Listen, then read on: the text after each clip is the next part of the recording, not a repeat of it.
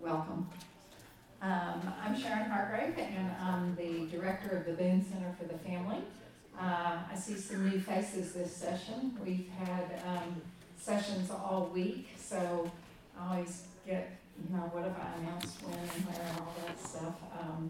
But just for those of you that are brand new in the room, I would just like to say the Boone Center for the Family is a training and resource center. We specifically target training Christian and church leaders.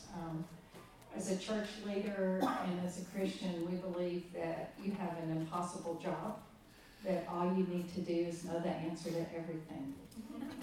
When people come to you to share their hearts, to share their stories, to share their frustrations, to share who they are in relationship, that they bring everything to people that they trust at church. So, in that, we provide a lot of materials. We have two programs, basically the Relationship IQ material, which is designed for 18 to 28-year-olds. Very psychologically and theologically sound material to help young people negotiate things like boundaries and friendships and relationships with their parents and sex and dating. And it's over here, it's a material that's designed, it can be taught, each module, each topic can be taught in an hour or 6 weeks. Then we also have another program called Relate Strong, and that is where Dr. Simington comes in and helps us. The Relate Strong program is designed for individuals and married couples in churches.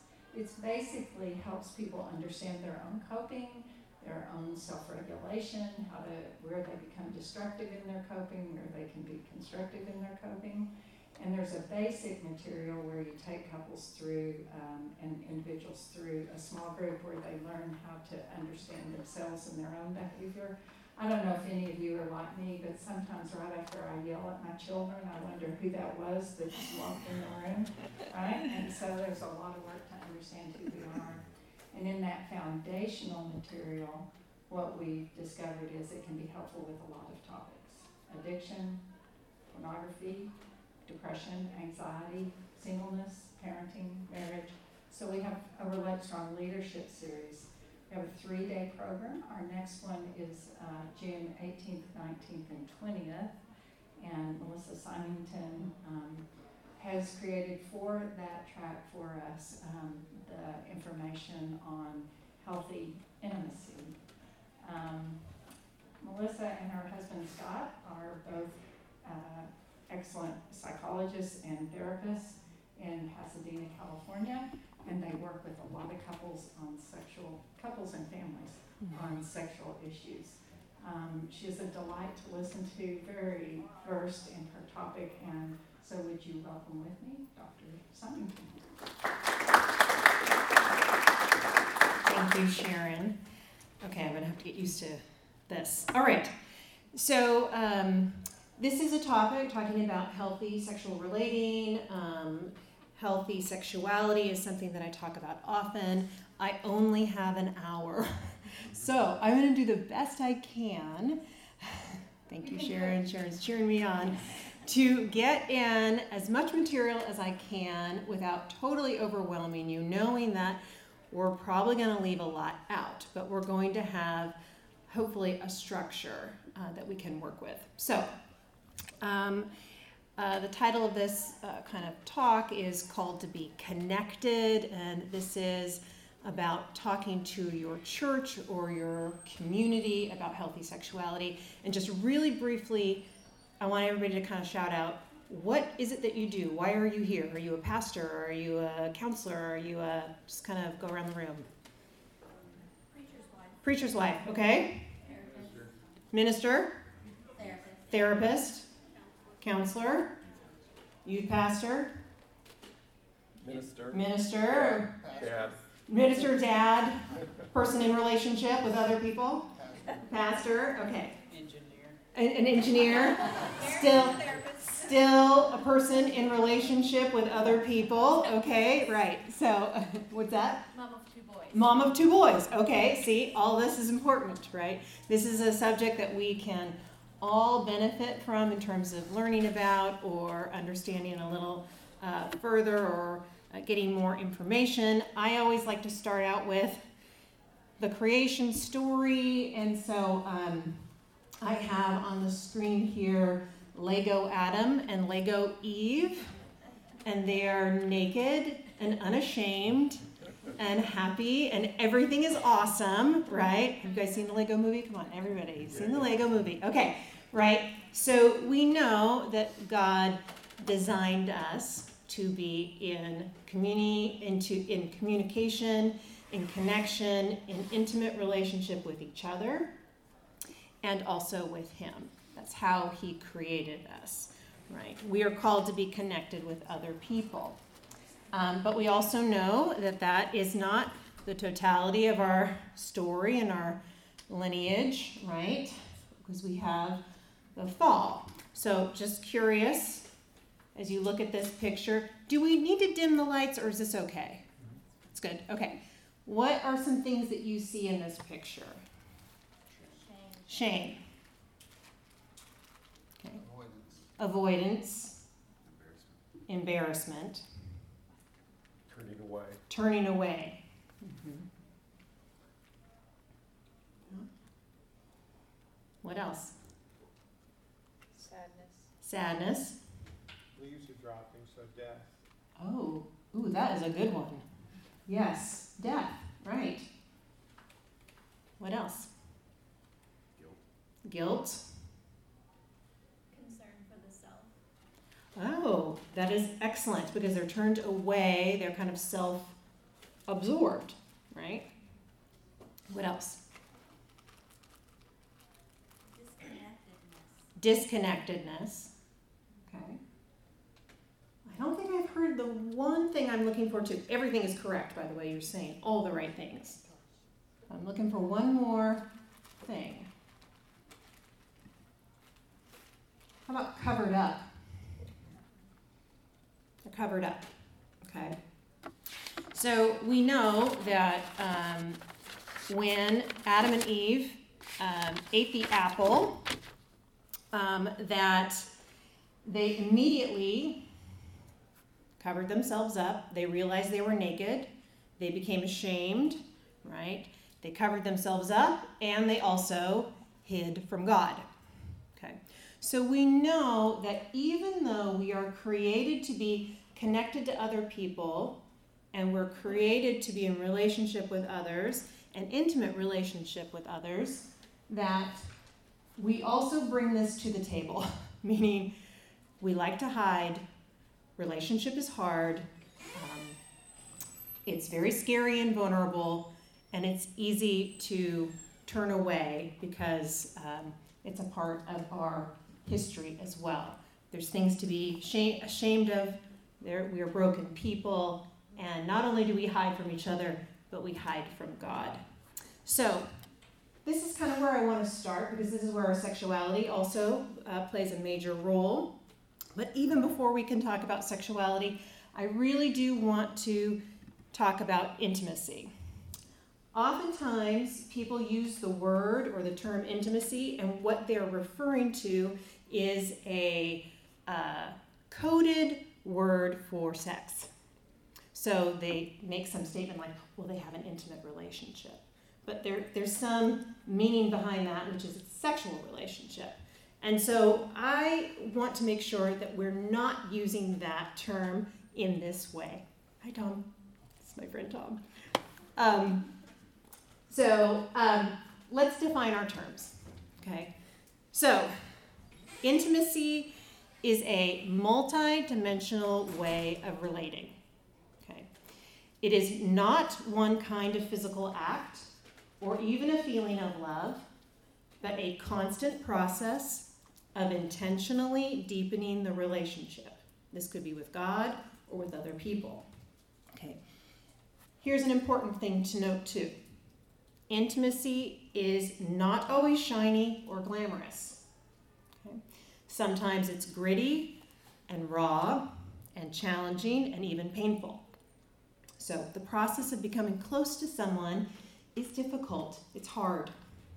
Okay. Intimacy is a close and loving relationship where one's intention is to know and be known, attentively relating to another physically, emotionally, spiritually for the purpose of pleasure, friendship, spiritual formation, and mutual growth. So that's my definition of intimacy, and here's kind of a picture of that, right? The intimacy is, like I said, multidimensional, it is layered, it means closeness emotionally with someone, physically with someone, and spiritually with someone. Now let me define this even further or clarify this even further.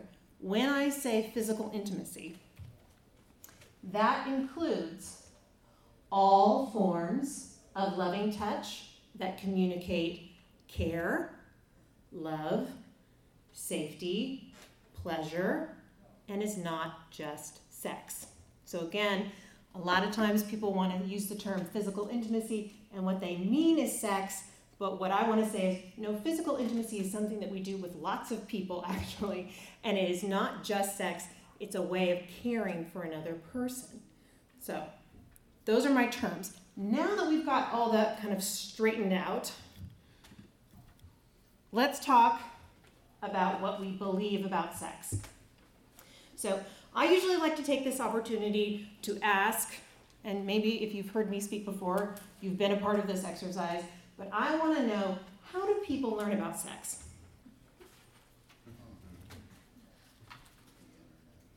Oh, someone said the internet. Exactly. Yes. This is, now this is a major source of information, right? People are curious. All they have to do is punch in some keys. Okay. Is that resource, or is what they're learning reliable, real, realistic? What's that? Unbiased. Unbiased?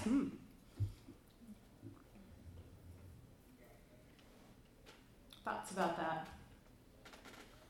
Like any topic that you're looking up on the internet, some things that you read might be true, Okay. and some things that you read probably are not true.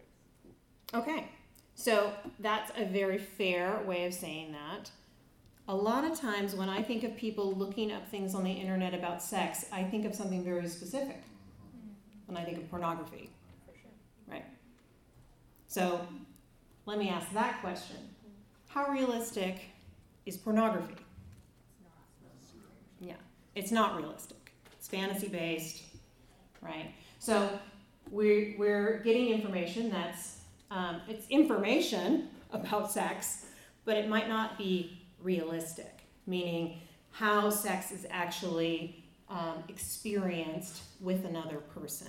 Okay, how else do people talk or learn about sex? Trial and error. Okay, perfect. Their own experiences. Okay, so for some people, they might have good experiences in terms of boyfriend-girlfriend relationships, going steady, maybe not sex in particular, but just learning how to be with somebody, in terms of hug, kiss, make out, or whatever. Maybe it is sex too.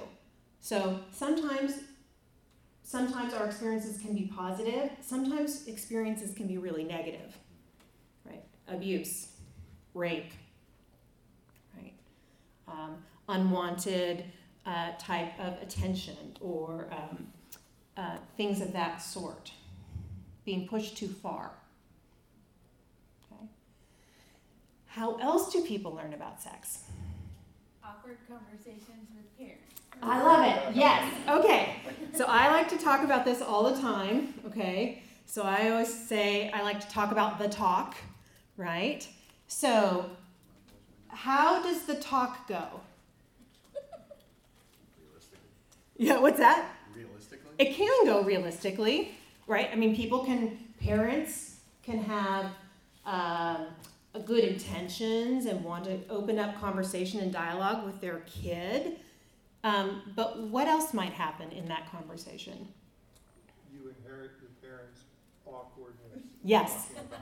Yes. So, this is what I like to say is the message is, let's talk about sex, okay? Let me tell you about the birds and the bees, And the parent is so embarrassed, ashamed, not sure what to say, nervous that the meta message is, we don't talk about this.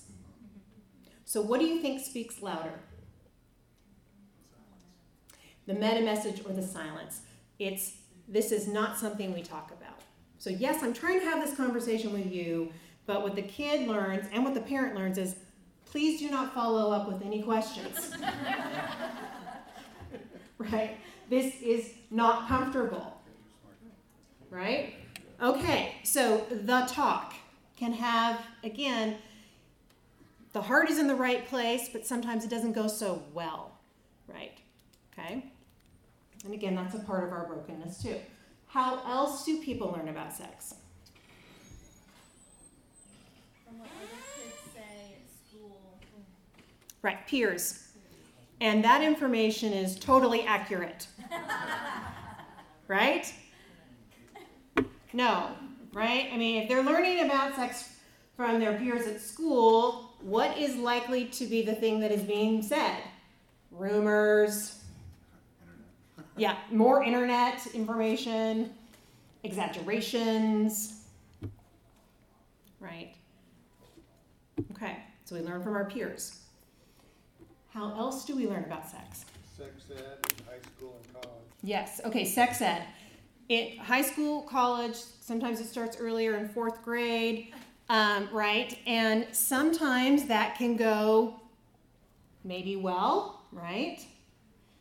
We're learning something, we're getting some sense of factual information, okay? I know I had a guy in one of my classes, and he said, all I remember about my sex education class was Jimmy threw up in the back when, they showed the birthing scene of a kid or something like that.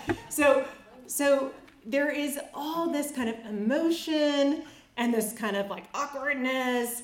And so yes, while there is information that's there, sometimes kids are very aware of their surroundings and not really necessarily taking in any information.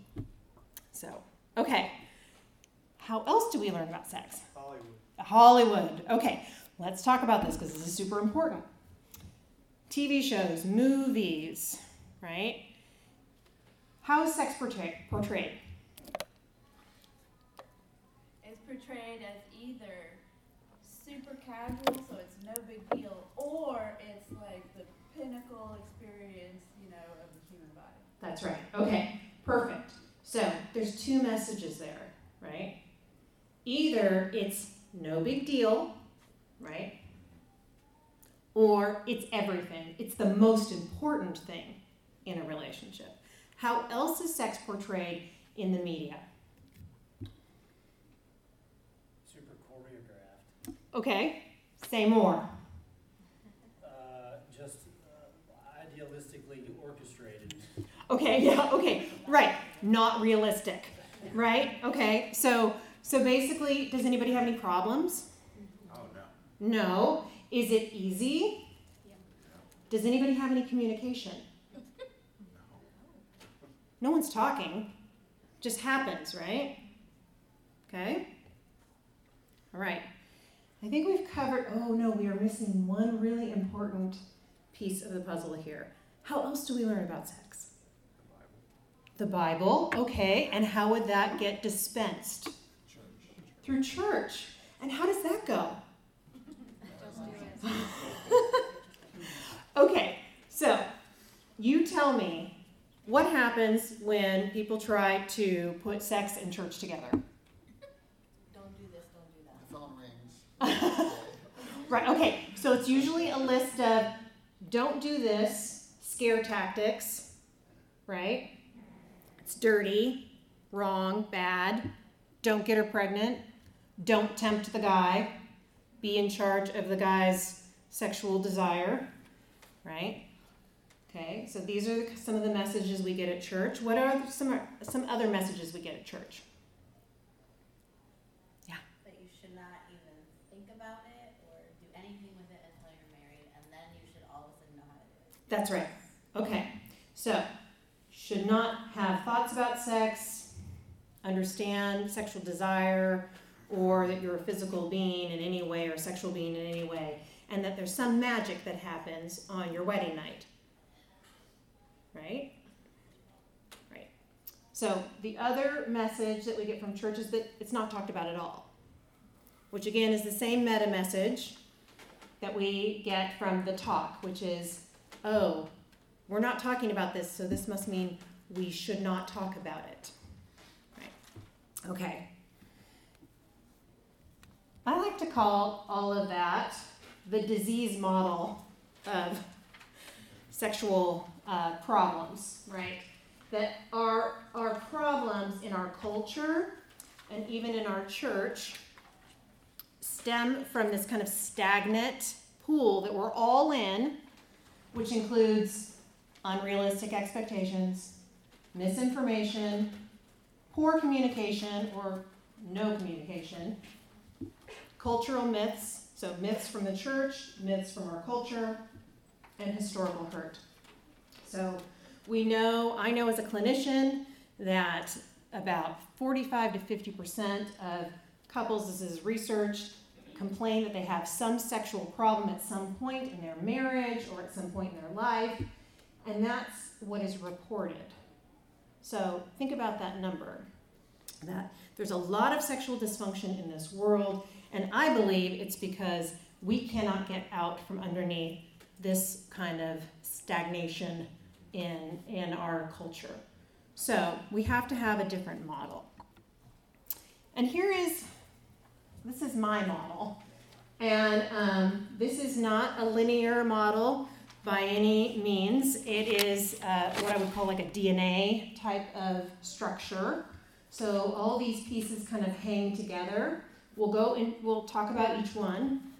And so they're integration, communication, information, mutuality, connection, and relaxation.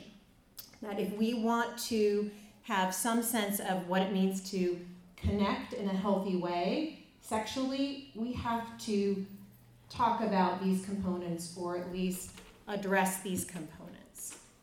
Okay. We're going to start here with integration. Why? Anybody have any guesses? Or just thoughts about what I mean by integration?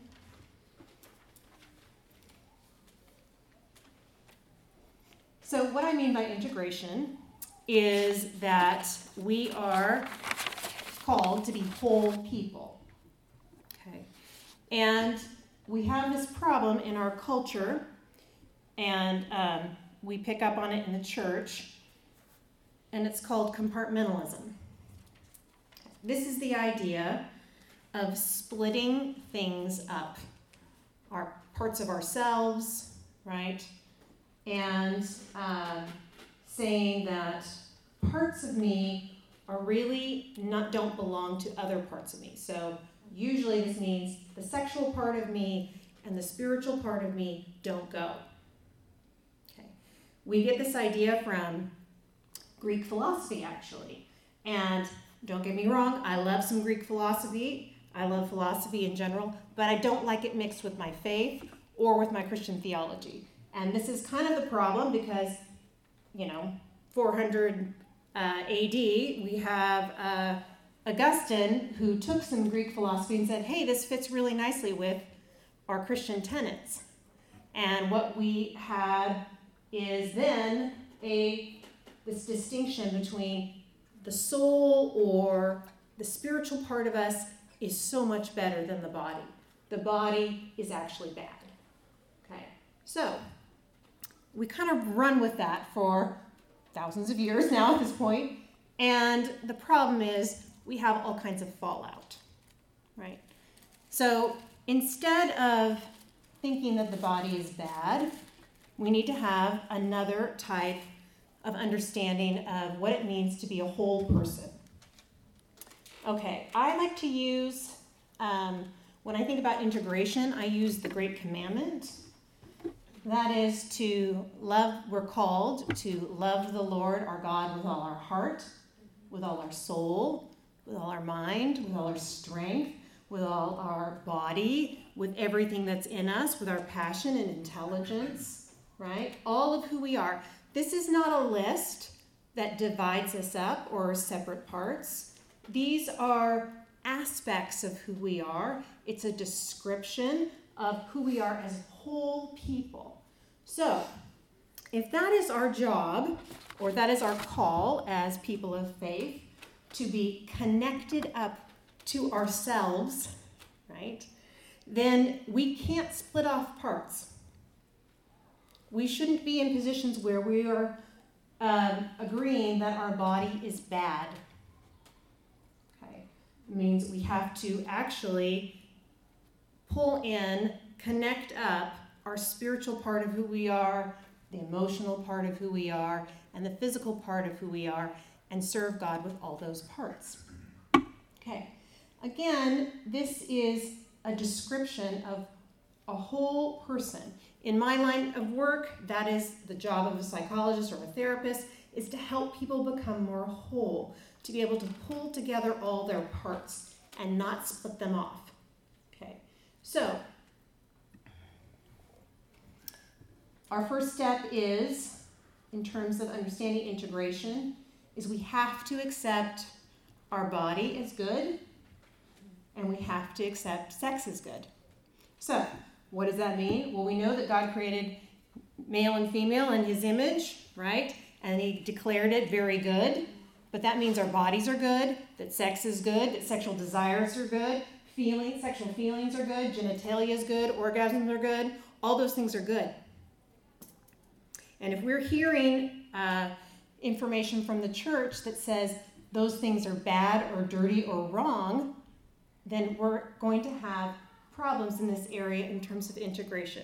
We're going to have problems when people come to their wedding night and it's a disaster, which I hear lots and lots of stories, by the way, of that happening. I don't know about you guys, but it's a part of what I do on a daily basis, is hearing these stories about how they heard that their body was bad, that it was dirty, that their thoughts were dirty if they thought about sex, so they pushed it all away, and then all of a sudden they were expected to be sexual beings on their wedding night, and it didn't go so well.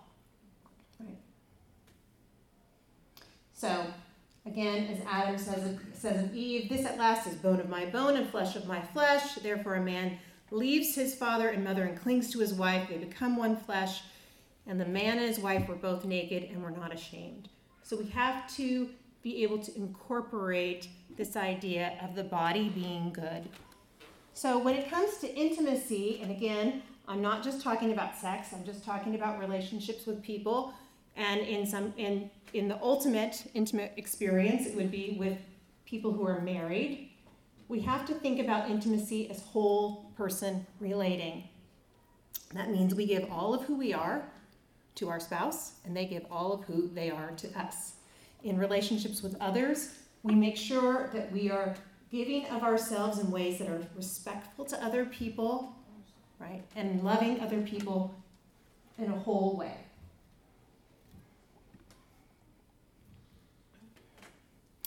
So, this is from the Message. I like this because I think it's poetic. There's more to sex than mere skin on skin. Sex is as much spiritual mystery as physical fact. As written in Scripture, the two become one, and since we want to become spiritually one with the Master, we must not pursue the kind of sex that avoids commitment and intimacy, leaving us more lonely than ever. The kind of sex that can never become one. In this sense, there is a sense in which sexual sins are different from all others. In sexual sin, we violate the sacredness of our own bodies, these bodies that were made for God-given and God-modeled love, for becoming one. Or didn't you realize that your body is a sacred place, the place of the Holy Spirit? Don't you see that you can't live how you please, squandering what God paid such a high price for? The physical part of you is not some piece of property belonging to the spiritual part of you. God owns the whole works. So let people see God in and through your body. Okay. So, let's talk about communication. Okay, so as you could see from our example that we had at the beginning, that sex isn't talked about very much, right? Not in our culture and not in our churches. And there's lots of reasons for that, right? We talked about the talk. We talked about what happens in the media. We don't have a model for talking about sex. It's not a part of what we know. We don't have any model that says, oh, that's how you talk about sex, and that's how we can talk and ask questions and have it be in a safe environment. All we do is get the information from where we can get it. And if we don't have a model of communication, then it's going to be a problem. Sometimes we don't have the words. I've had lots of clients who either, when they talk about growing up in their family, and I ask them things like, well, what were the names for your genitals growing up? And they say things like, oh, well, we use kind of some silly words like pee-pee and hoo-hoo and, and the like. So instead of it being like, oh, here's your eyes and nose, your belly button, and then, oh, here's this silly part of you, right? Everybody's kind of has this giggle factor. So not only do we not have a model to talk about it, but we don't even have correct language. Or the meaning there is, it's silly. Okay? Another part of problem with communication, other than not having a model or not having language, is that it's connected to some kind of abuse. That sex was actually something that was very secret because they were being hurt. So there was no way to communicate. I had one client who said when I asked her what name did you use when you needed to talk about your genitals or anything like that, and she just looked at me and said there was no name.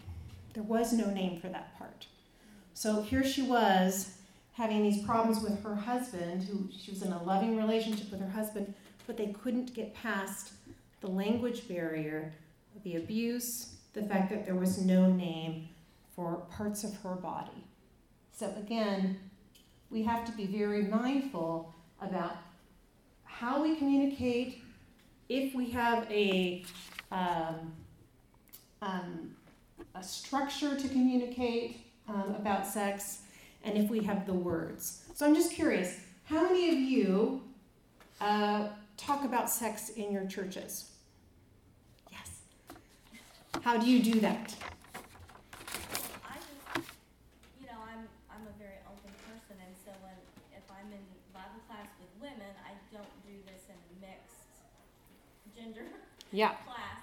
But I ask questions, and I openly talk about sex, but it's not always received well.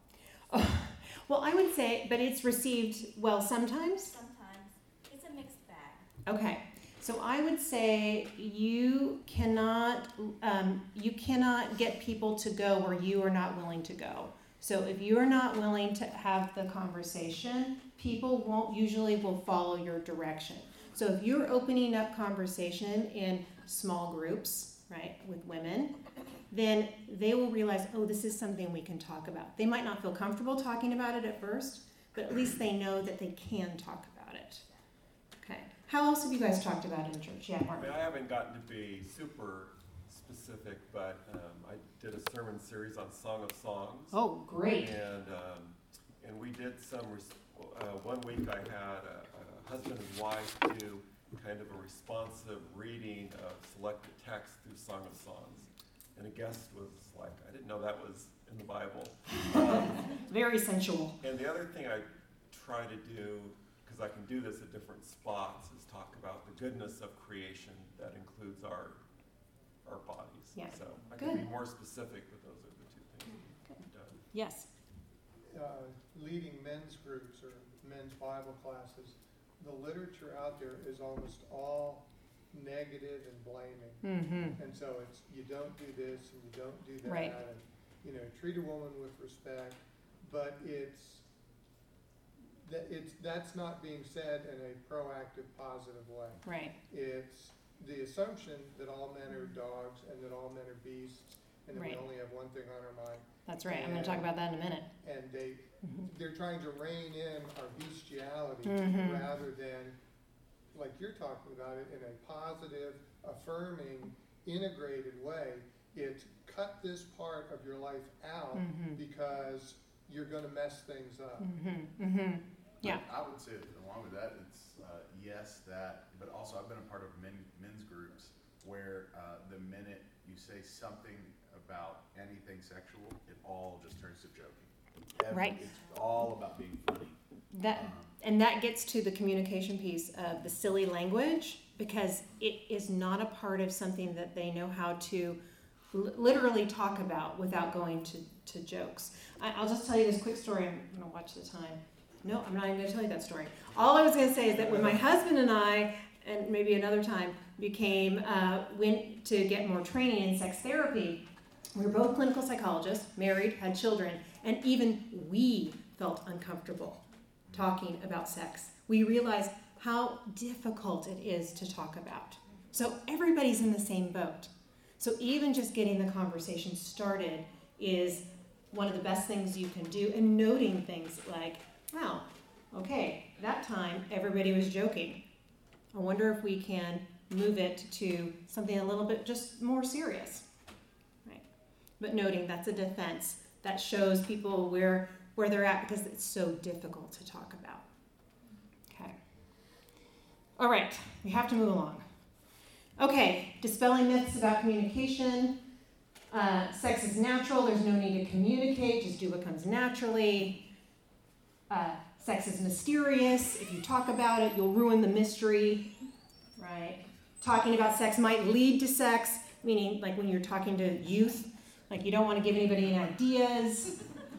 Last one's a little, men naturally know what feels good to women, so just let them lead. So these are the kinds of things that oftentimes stop us from talking about it. Maybe not that last one. Okay. Information. I could spend 6 hours talking about information, right? But there's two components. We have to recognize and dispel myths, and we have to acquire the correct information. So, we did this exercise. Off the top of your head, tell me some myths in our culture. We've already kind of hit on them. Men always want sex. Men always want sex. Men are more sexual than women. Yeah. Women don't ever want sex. I have clients, I can't tell you how many, where their mother said, honey, you won't like that. But your husband will want it all the time. Okay. Other common cultural myths or even church myths. If the man's having a good time, the woman must be okay too. Right. If the man's having a good time, then the woman also must be doing okay. Right? Yes? The goal is orgasm. The goal is orgasm. I'm going to talk about that in a minute. Right. So it's all about performance. Right? How many of you have ever stood in the line at a grocery store and you see a Cosmopolitan magazine? Every single time they have something on the cover about 50 ways to hotter sex. Try new positions. It's all about the performance, right?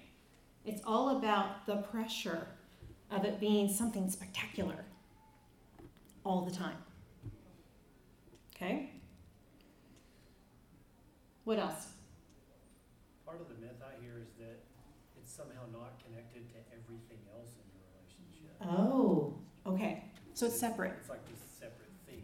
Right. It has nothing to do with all the other things. Yes, and that is a myth. Yeah. Yeah. Right, because it doesn't work so well if it is. Right? Okay. Other church myths, I would say, would be sexual feelings are dangerous. Right? The temptation alone is sin.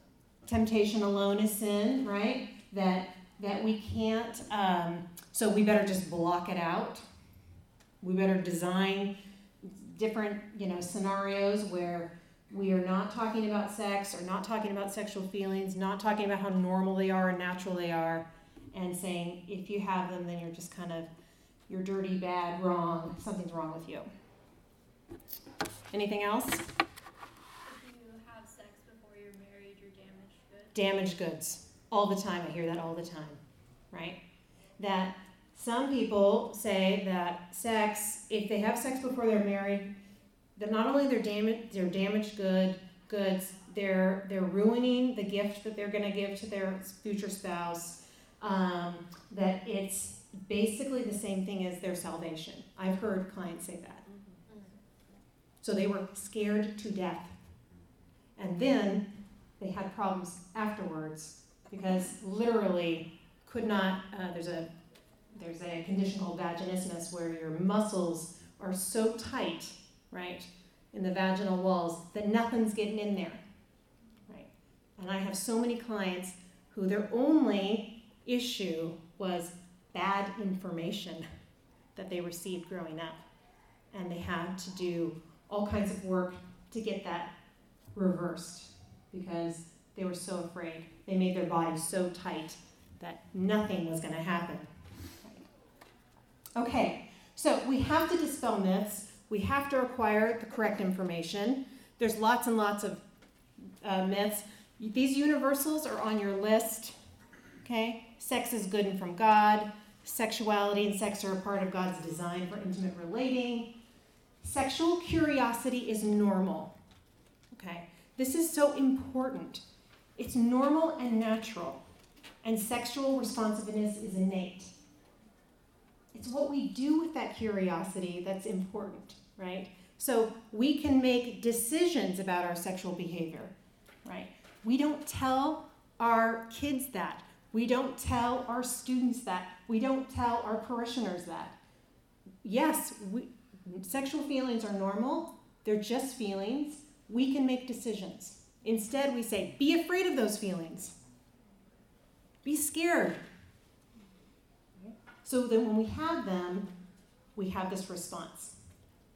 Okay. Mutuality is a biblical guideline for sexual functioning in marriage. Healthy sexuality implies good communication, and sexuality and spirituality should not be divided. So those are universals. I was going to talk about gender differences. This is a joke. This is not real, okay?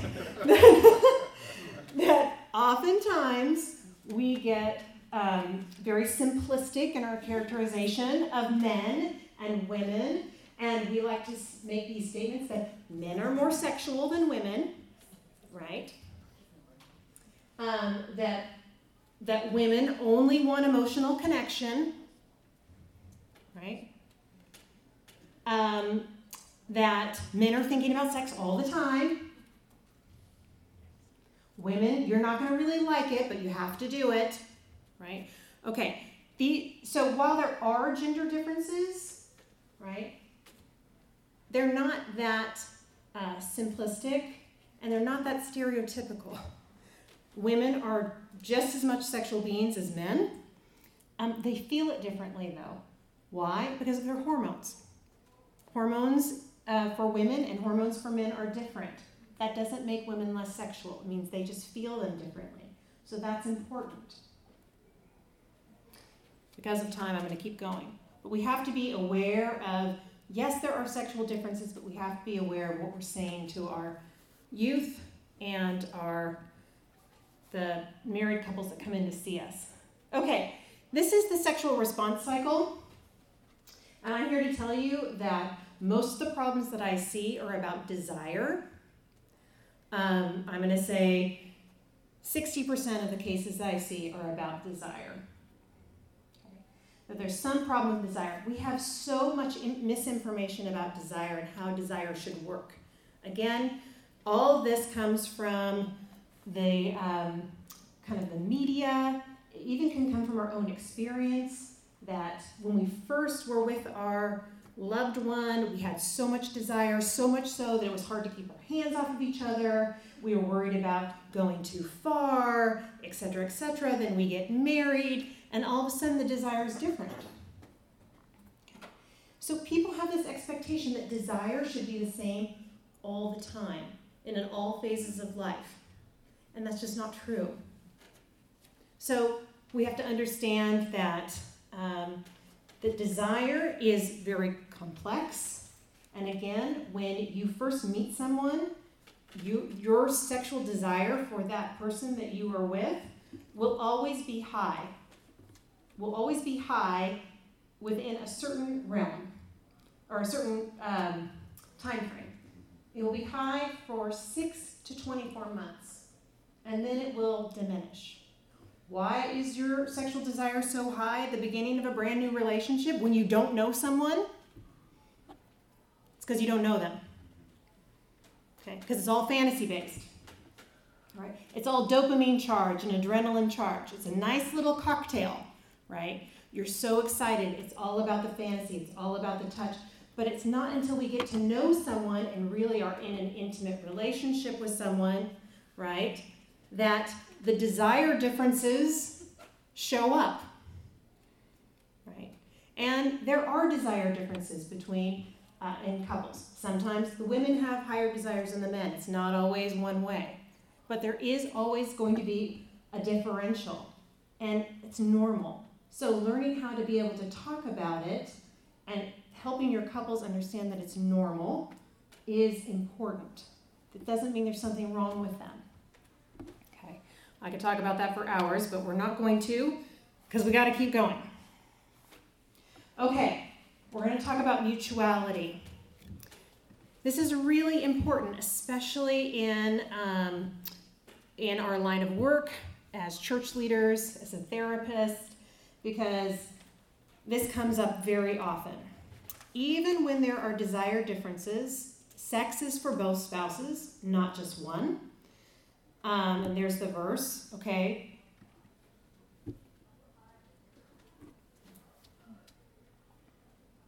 All right, mutuality. What does mutuality mean? It means something that's collaborative, collective, combined, common, right? Something conjoint, cooperative, right? United. What's the opposite of that? Exclusive, individual, one man, one-sided, one way, single, sole, solitary. Okay? We have to understand that mutuality must be the basis of healthy sexual relating, because if it's not, that means that sex is a duty or a job for one person. Okay? And that is a message that gets spoken out to lots of people in the church. And we have to be very careful about it. Mutuality implies choice, understanding, love and care for the other person, whole person relating. It implies agape love, wanting the best for the other, empathy. It extends help or demonstrates good intention. So, this is something that we talk about often with our couples, and that is the 3 Ds. There's 3 reasons to have sex, okay? And 2 of them are good, and 1 of them's bad. Okay, if there is desire that is mutual, that's a great reason to have sex, right? Your desire means my desire, fantastic. But what if there's a situation where one person had desire and the other person didn't? Okay. Now, this is something I'm sure that has come up in your counseling with other people. I know it is a big deal in every counseling session that I have with couples, is how do you talk about the difference in desire? Well, anytime there is a sense that sex is a duty, okay, that's the one that's bad. That means that sex becomes a job. It means something that is, sex becomes a task. It means sex is just for one person. And the problem is it will kill the desire of the other person. So the one person might have more desire and be really, really interested, but if that person is putting pressure on the other, whatever desire that other person had, it will die. It'll go away because they'll feel like it's not something for me, it's something for the other person. So, duty sex is always bad. So that leaves us with one more possibility, and that's decision. So decision is about saying to yourself, saying to your spouse, hey, I'm not really in the mood right now because I'm tired or because it's been a long day, but maybe if we sat down and chatted and maybe did some caressing or just connected in that way, maybe that'll come online and I'll feel like more inclined to do so. Okay, well that's the scenario, but what that entails also is that there has to be a final yes and there's possibly a no. But for people to have healthy sexual relating, sex always has to be a decision. And if it's not a decision, then there will be problems. So if, let's say for a wife, she says, yeah, as we're talking, I'm feeling really interested. Let's move towards the bedroom. Great, that's a yes. As you're connecting, as the couple's connecting, and she says, I just really am tired. Let's try again tomorrow. Let's go on a date. Let's do something else. Because I really want to spend time with you, and it's a no, then the other person has to recognize that respecting that no actually protects her desire in the future. So, mutuality has to be online. Okay. Oh my gosh. I'm going to go, it's a sprint at this point. Okay. Healthy sexual relating is about connecting. Okay. So, this is a great diagram. It's in your handout. And I love this because this is physical intimacy by color. And we have the green, the purple, and the orange. Okay. Anytime you are connecting physically with someone where you're expressing feelings, you've got a hand on the shoulder, you're looking into someone's eyes, you're hugging, you're doing connecting behaviors, you're giving attention, we call that fellowship. We do that with people at church. Okay, we do that with our friends, we do that with our family and kids. It's called bonding intimacy. Okay, it's physical intimacy, it's not sexual, but it's physical intimacy that communicates care. Okay, coupling intimacy. This is kissing, making out, romance, passion, sensuous touch, flirting, more intense personal relating, gazing into the eyes longer. This is what you do when you couple up with someone, right? So these behaviors go along with being coupled with someone, right? And again, it's a form of intimacy. Again, it's not maybe fully erotic, but it's still in line with intimacy. And then lastly, we have genital touching, 3D sexual experience, and whole person relating. That's igniting intimacy. That's the sexual relationship that we get to have in marriage. Well, guess what happens when people get married?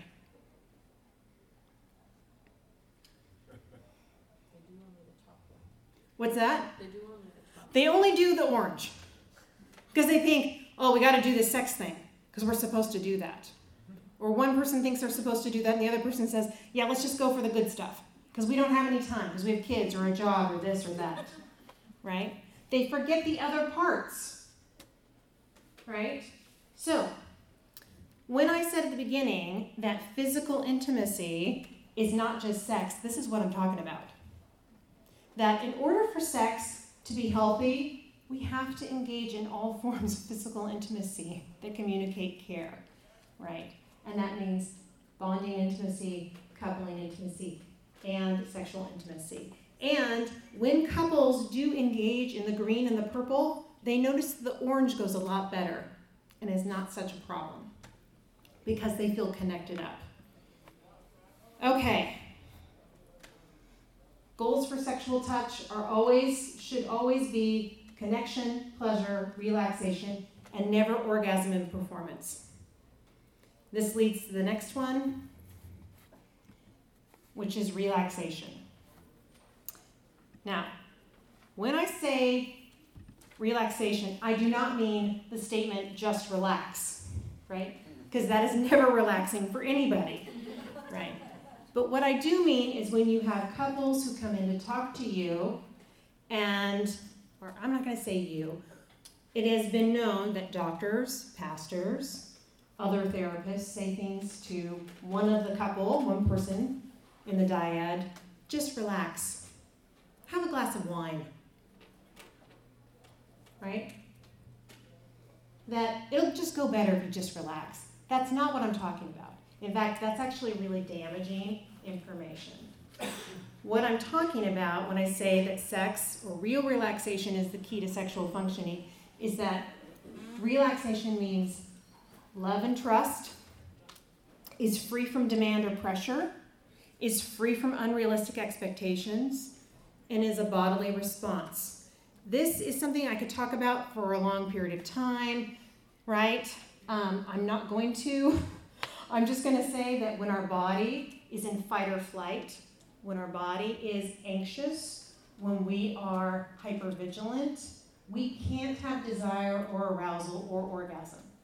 So just the very functioning of normal sexual functioning to even work, to even occur, we have to be relaxed. And we're the most relaxed when we're the most connected up to our spouse in a real way and in a most integrated way, emotionally and spiritually. When sex is something that is about fun and is about pleasure and is about connecting and not about a certain response. So we have to be very careful about helping our couples or helping people know that there's not just a quick fix, a drink, some lingerie, or something that's going to make their sexual experience better. That really sex is about relaxing with the other person. So, again, that's a big topic, and I was going to get into all this, but I'm not going to do it. This is what I have my students memorize and write down, that the red parts are all the disorders that can happen, or all the problems that happen sexually when our bodies are not relaxed. That's such a good chart. Did y'all get the? Throw it back. Oh yeah, I'll put it back. I just want to say, take a minute, Melissa, because the thing that always interests me about this chart is how many things can go wrong. Yes. Is it in their handout? No, but I can You send might it. want to take a picture of this and really look at it later to understand everything that couples are dealing with in sexual. You have a email or a site listed on there. Mm-hmm. Is this on that site? It can be on that site, or I can email. I can email all my slides to you. Great, thank you for going back to. So literally, when I say relaxation is key, this is what I mean. Is that when our bodies are not relaxed, we have all kinds of problems in terms of functioning. And we have to understand that. So angry sex is something that should never happen. Angry sex. If there is any kind of performance anxiety, I mean, there's every final pathway for erectile dysfunction is anxiety performance, right? So people say you just take a pill for that. But the problem is it's not going to get rid of the main problem, which is anxiety. Am I going to get an erection? Is this going to work this time? Which creates all kinds of problems in the sexual relationship. For females too, you know, I'm not, you know, they do like what's called spectatoring or bedposting. They look down on themselves and they're like, oh, my butt's so big and I don't look good and I don't look like those models and this is not how it's supposed to look. Well, that also gets in the way, right? They're not in their body. They're not enjoying the experience. They're not connecting. And it creates problems along the way. So much to talk about, and we just like barely scratched the surface. But those are my building blocks. I feel like we have to address all those things or be open to talking about them. And here's a call to action. Okay. Something we all can do. Ask yourself or question your beliefs about sex, address the myths, utilize resources to gain more information. I think this is important. Remember that most of the people in your congregation or community are struggling, have questions, feel there's no one to talk to about sexual matters. Pray about ways you can open up discussion in your church or community about healthy sexuality. And then lastly, develop programs. Parent education, marriage encounters, youth talks, small group formats that address healthy sexual relating. So, again, that's a lot. Here's some resources. I've used up all my time. Do I even have time to do questions? No. I don't think we do. I'm Okay. sorry. No. But she will be here. Oh, I'll be here. Yes. And I do Just just want to point out, this book, Bible Tools for Relevant Church Leaders, is on the Boone Center for the Family website. It's a free download. yes. And there's a chapter in it that Melissa and her husband Scott have written that goes into detail more Yes. about what we're doing. Melissa, thank you so very much.